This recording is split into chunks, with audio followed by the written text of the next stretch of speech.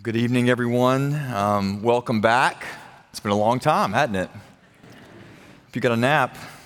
Well, it's great to be back this evening. We're going to continue to look at what we looked at this morning and just a real brief recap of one of the things we said this morning. If you were here with us, I mentioned that the two main application points, the two main so whats of the book of Hebrews, the letter to the Hebrews, the sermon really originally to the Hebrews, were these: draw near and hold fast.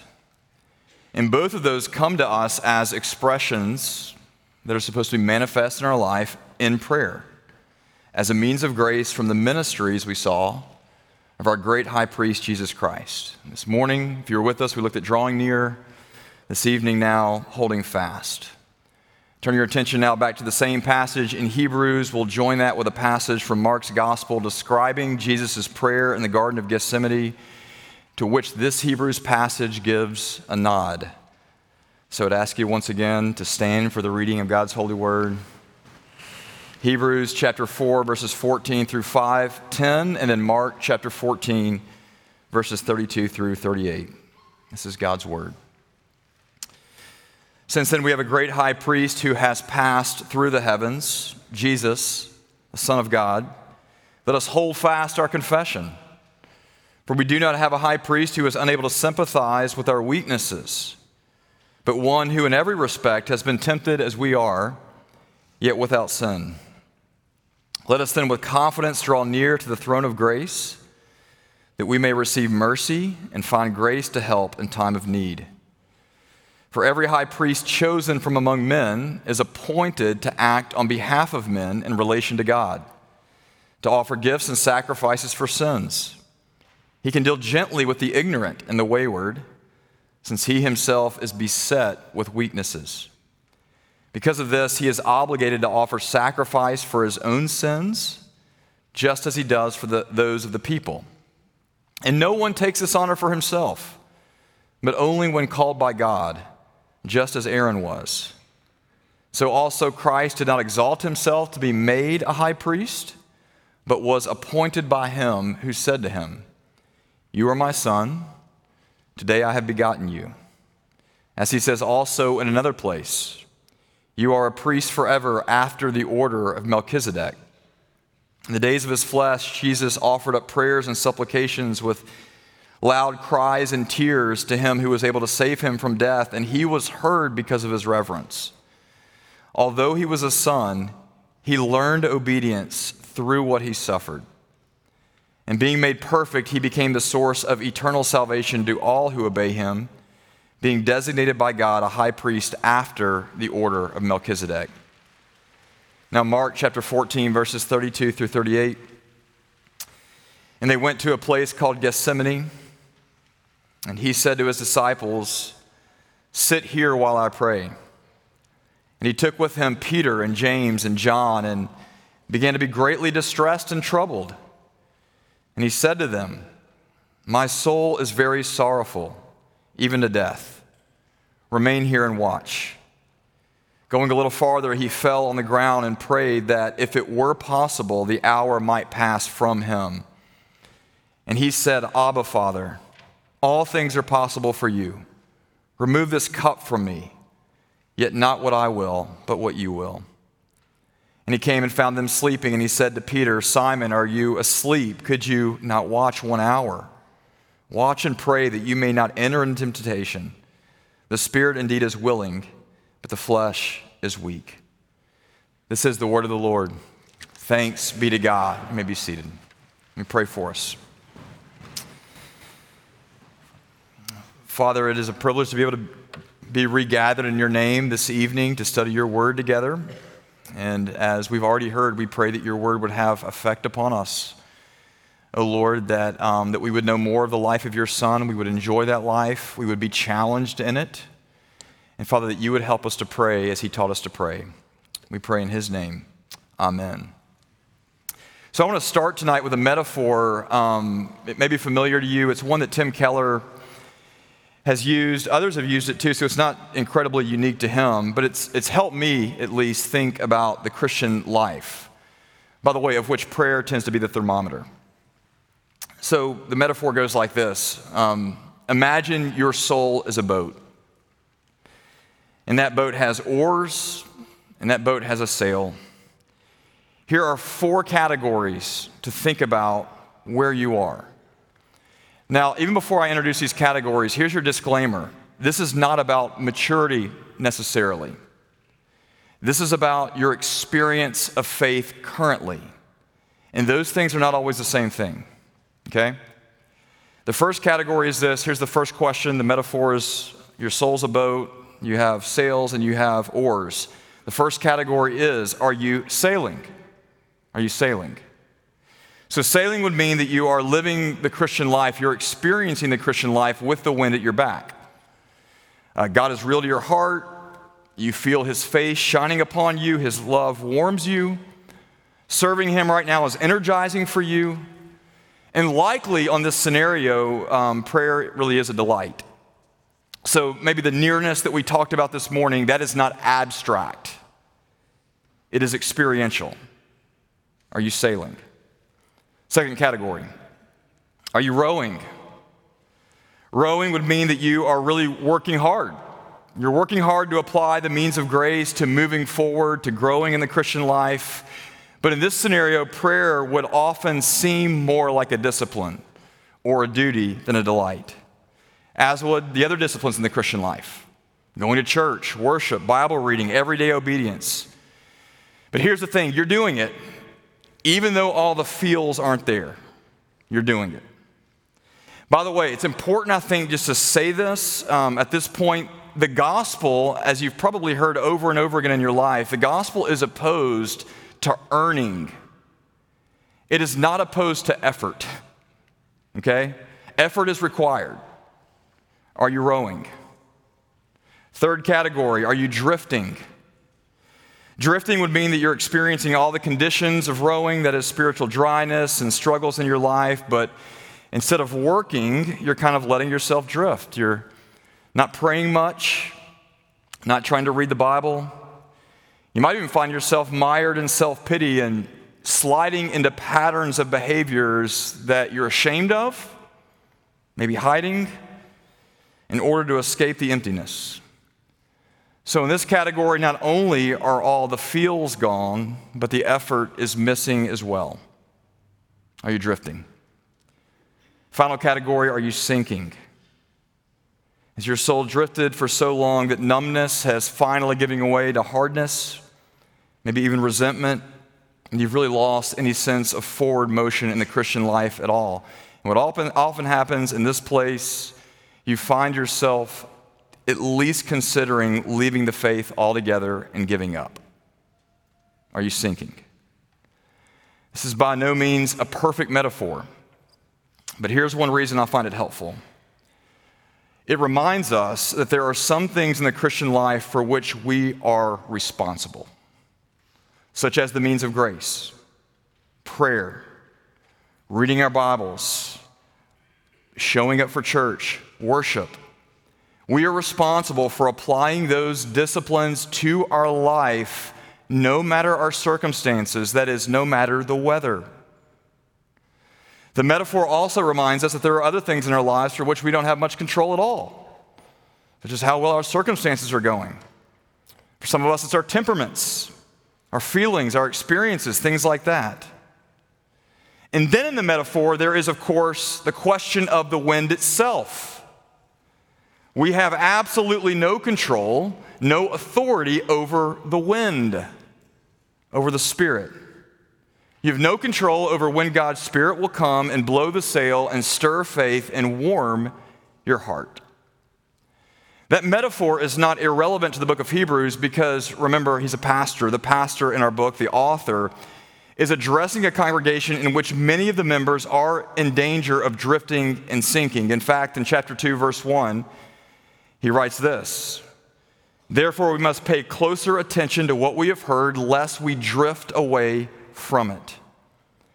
And friends, if you've ever studied or if you've read this book at all, then you also know that Hebrews has the most vivid and serious warnings against apostasy, against leaving the faith, against sinking, compared with any other book in the New Testament.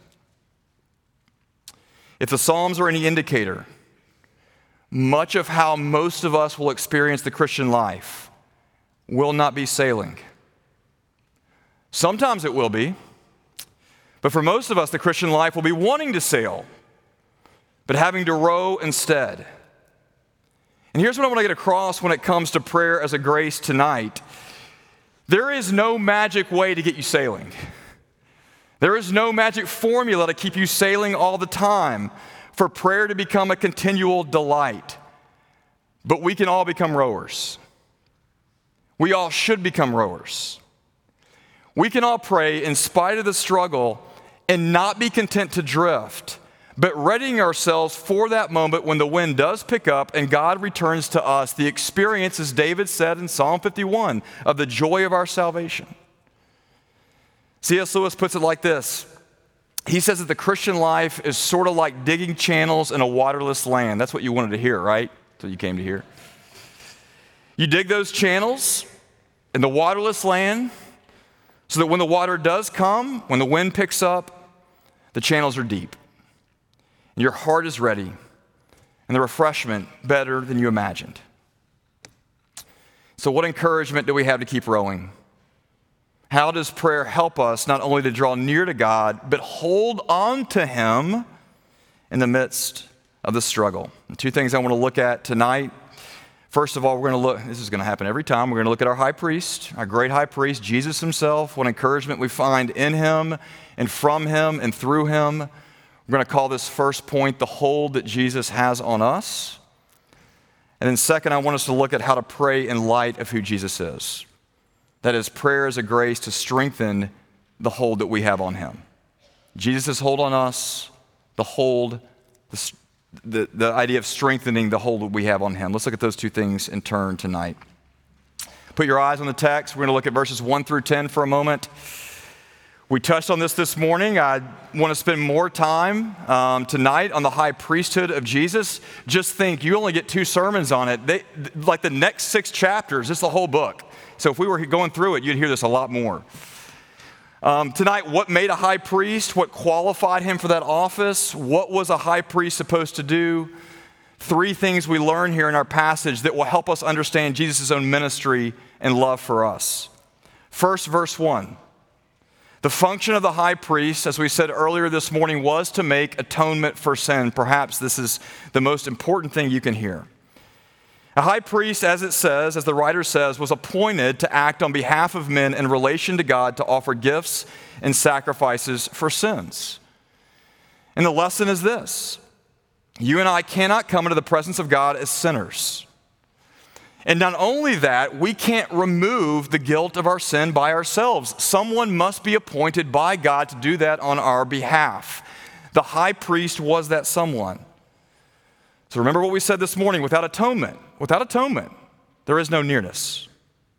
Second, what else has to be true of the high priest? Verse 2, the high priest must deal gently with God's people, with the ignorant and the wayward. That's us, by the way. We're in that category.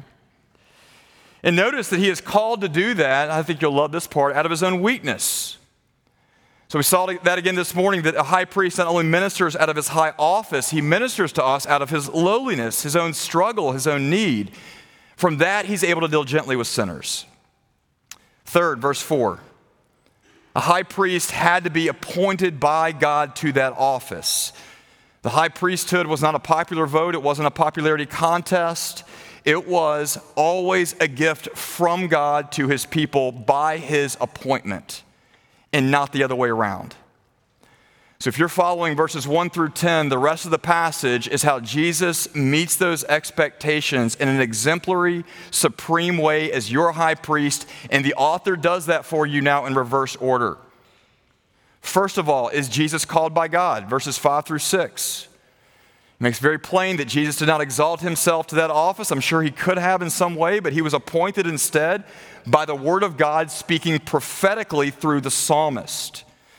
The writer wants you to know that Jesus really is God's appointed gift for you. Second, can He deal gently with us? We looked at that this morning, but you should never tire of hearing it.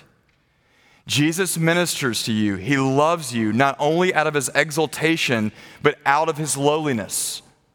Look at verses 7 through 8. These are some of the most descriptive verses in the entire New Testament regarding the humanity of Jesus. In the days of his flesh, Jesus offered up prayers and supplications. There's his prayer life. With loud cries and tears to him who was able to save him from death. And he was heard because of his reverence. Although he was a son, Jesus learned obedience how? Through what he suffered. Question I ask you from this passage is, did Jesus ever know what it felt like not to be sailing, but to only be rowing? And to have to pray as a discipline and even to obey when the presence of God seemed far off. You think Jesus was ever tempted to give up? So friends, I don't know how you could read the temptations in the desert or the struggle we just read in Gethsemane and think that Jesus does not understand the struggle to pray in the face of enormous temptation, an enormous crisis. And God appointed Jesus to be your high priest, and he appointed him to learn obedience through suffering. Why did he do that? So that he could deal gently with you. Do you see that in prayer, you can always say, Lord, this is hard. I am struggling. I am tired. I am weary. I don't have the words. And you can know that Jesus, your high priest, nods in agreement as the one who has been there himself. He can deal gently with you. And finally, the last question is, can Jesus make atonement and effect reconciliation on your behalf? So the whole middle of this book is an articulation of Jesus' sufficiency to do that. But I just want you to see how the pastor puts it here in these few verses. Look at verse 9 first of all. We'll work backwards. Jesus is the source of eternal salvation to all who obey him. Now, how did he become that source? Really important. Verse 7. In the days of his flesh, Jesus offered up. That is sacrificial language. That's the language of sacrifice. That's atonement language. He offered up prayers and supplications with loud cries and tears to God. I want you to see this. The pastor here is actually using the language of prayer to communicate the reality of your atonement. What is prayer? One way to define prayer is offering ourselves up to God. And the writer here, the author here says that Jesus offered up himself, that is his loud cries. Those tears were the heart of Jesus. They were his prayers, which culminated on the cross. And if you know the Gospels and the story of the cross at all, you'll know that Jesus' final words on the cross were almost all prayers. They were loud cries and tears. Now get this, why did God hear them? You see that there? He heard them because of Jesus' reverence. And do you know what that means? It means that in Jesus' own moments of greatest weakness, when he was only rowing, when he was suffering, when he was perhaps even sinking, he always hallowed the Father's name. He always obeyed him in those moments. And that is a wonderful picture of the atonement because it tells you why the atonement matters for your own prayer life. When you pray, no matter the condition of your own soul, what assurance do you have that God hears you? What assurance do you have that God loves you, that he will never leave you nor forsake you? Let me tell you what you don't have. You don't have your own feelings. Let me tell you what else you don't have. You do not have your own reverence. You have instead the reverence of Jesus the Son that has been applied on your behalf. Do you see that? God hears you because of the reverence of his Son. Let me give you another image that comes from Hebrews 2. No doubt, one of the things that we struggle with, maybe this is just me. Let's just put me on the spot then. In prayer is shame. And you know this about how shame functions in relationships, but shame is a barrier to any relationship. It's a barrier to any kind of closeness. Usually, the first experience that I have in prayer is shame. It is difficult for me to pray at times because when I begin, I'm always aware that I have not prayed enough. And then all of that enoughness from other parts of my life just comes washing over me in that moment, and I just feel like I'm an imposter. I don't belong. I wear a robe on Sundays, and God is ashamed of me. You know what Hebrews 2:11 says? It's not on your passage, but here's what it says. Remember, I just want to remember, this is to a congregation who is far less than the paragon of faithfulness. In 2:11, the pastor says that Jesus stands up in the congregation, in that congregation publicly, and he says he is not ashamed to call you his brother. The faithful one stands up publicly, and he points at those whose faithfulness is very much in question. And he says, I am not ashamed to be connected with you as an older brother. If you had older siblings, you know that's rare. Jesus stands up as your older brother. He says, I am not ashamed of you. Do you see that, friends? It is his reverence, it is his gentleness, it is his appointment as a high priest that always determines God's way with you. And his love is always stronger than your shame. And his hold on you is always stronger than your own hold on him. And so what does that mean for prayer? And specifically, how do we row as a means of grace to hold fast to Jesus when we don't want to? Let me say three things tonight, three things for you to take home. My hope is that these will be somewhat practical. I struggle with that, admittedly, but hopefully these will be practical for you. The first is this: would you remember this?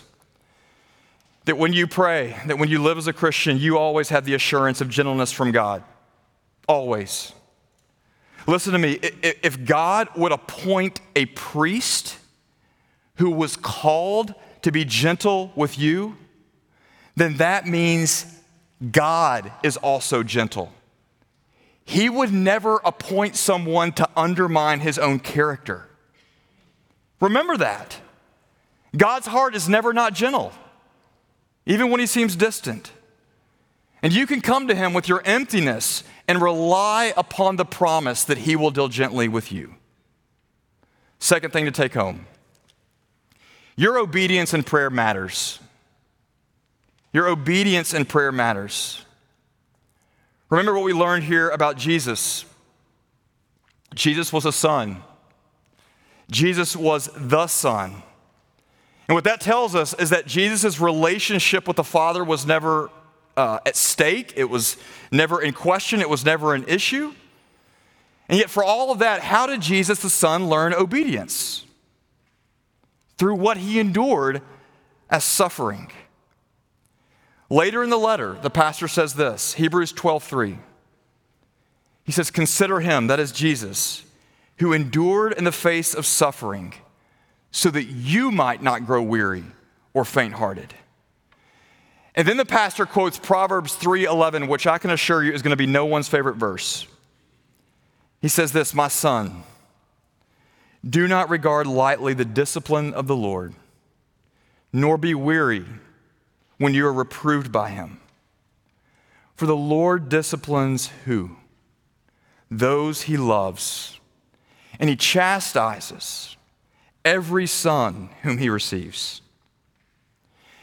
And the way that the pastor talks about it here is that suffering is never the proof of the absence of God for God's people. It is always the proof of your sonship. Because the pastor reasons no father would refuse or withhold discipline for his child unless he was a bad father, unless he was an absentee father. And I tell you that tonight knowing that that is not easy to preach, it is not easy to hear, it is not easy to believe, especially if you are in the middle of suffering. But what it does tell you is that struggling obediently in prayer, just as it was in the life of Jesus, that is God's means to grow in you a deeper love for and likeness unto him. Your obedience in prayer matters. God, friends, God cares. God cares. Finally, and I'd be remiss if in a 3 whatever sermons on prayer we didn't at least acknowledge this. That is the Psalms. The words that we need to express our struggle with God, to pray. The words we need to form in us faithfulness in the midst of suffering itself, that is, the words for your weariness and emptiness and doubt and frustration and feelings of God forsakenness, God has already given you those words in the Psalms. I love to point this out. By far, the largest category in the Psalms is the category of lament. So 40% of the Psalms are psalms of sorrow or psalms of lament. That's about 60 out of 150, which tells you that drifting and rowing and struggling really is a normative experience for the people of God. Where did Jesus find the words to pray? In his own moments of greatest trial and suffering. He found those words in the Psalms. Friends, the Psalms is the book that Jesus quoted more than any other book in the Bible. Read the Psalms, get to know the Psalms, and you will get to know Jesus. And here's one really important thing to note about why prayer is a grace in these really hard seasons. It's a grace because you don't have to come up with your own words. You don't even have to generate your own words. You can just read the words that God has already given for you to pray. And you can just voice those back to him. For example, you can turn to Psalm 13 and say, "How long, O Lord, will you forget me forever?" Or you can turn to Psalm 22 like Jesus did, and you can say, my God, why have you forsaken me? I cry by day, but you don't answer. And in the night, my soul finds no rest. You can turn to Psalm 73 and say, Lord, I have been envious of the arrogant, and in vain have I kept my heart clean. And when I turned and tried to understand the prosperity of the wicked, how easy they have it, behold, understanding your justice and your ways in the world, that was a wearisome task. At the same time, you can turn to Psalm 33. And lots of other Psalms like it, and you can find words in the Psalms that are far beyond what you could ever bring out of your own heart, words that keep you rowing in the face of enormous struggle and trial. My soul waits for the Lord. Or you could pray it like this: Lord, help my soul to wait for you. You are my help and my shield. Make my heart glad in you, because I long to trust in your holy name. Let your steadfast love be upon me, even as I hope in you. And all I want you to see tonight, guys, is that God has done all the work for you. And that's the definition of grace. He never meets you halfway. He always comes all the way, so that everything God requires of you, he always provides. Think about it. Do you need a high priest who can atone for your sin and cover your shame? Do you need the assurance that God understands you, that he can sympathize with you in your weakness, and he can deal gently with you in your waywardness? Do you need the words to pray when you don't have the strength to form those words yourself? Do you need God's Spirit to remind you in seasons of doubt, to testify to your own heart that you can come near to him and even call him Abba, Father? Romans 8, do you need that Spirit to groan for you when you don't even have the words to form yourself? It's too hard and you don't know what to pray. Do you need a throne of grace? Do you need, again, a lap of a Father? Do you see that God has provided more than we would ever think to ask or imagine for every moment and every season that we find ourselves in this weary world? And so prayer is coming to him as you are, because of the goodness of your high priest. And what will we find there? What does John tell us? Grace upon grace upon grace. So friends, I'd urge you tonight to hold fast and to keep rowing, because I can promise you, by God's own testimony, the wind will blow again. It will blow again. Let's pray. Father, we thank you for the gift of your Son. We thank you that he serves as our priest who deals gently with us. He also serves as a model for what it looks like to struggle in the world that we find ourselves. We thank you that you love us. We thank you that you've given everything that you require. We pray, O Lord, that you would stir faith in us. We would just say as a prayer that we would long to be sailing all the time. We also pray, Lord, in seasons of discipline and sadness and trial, that you would do what your word tells us you will do, and that is form obedience in us. that you would help us to dig channels as if in a waterless land so that when the water finally comes, our hearts will be ready. And praise in Jesus' name, amen.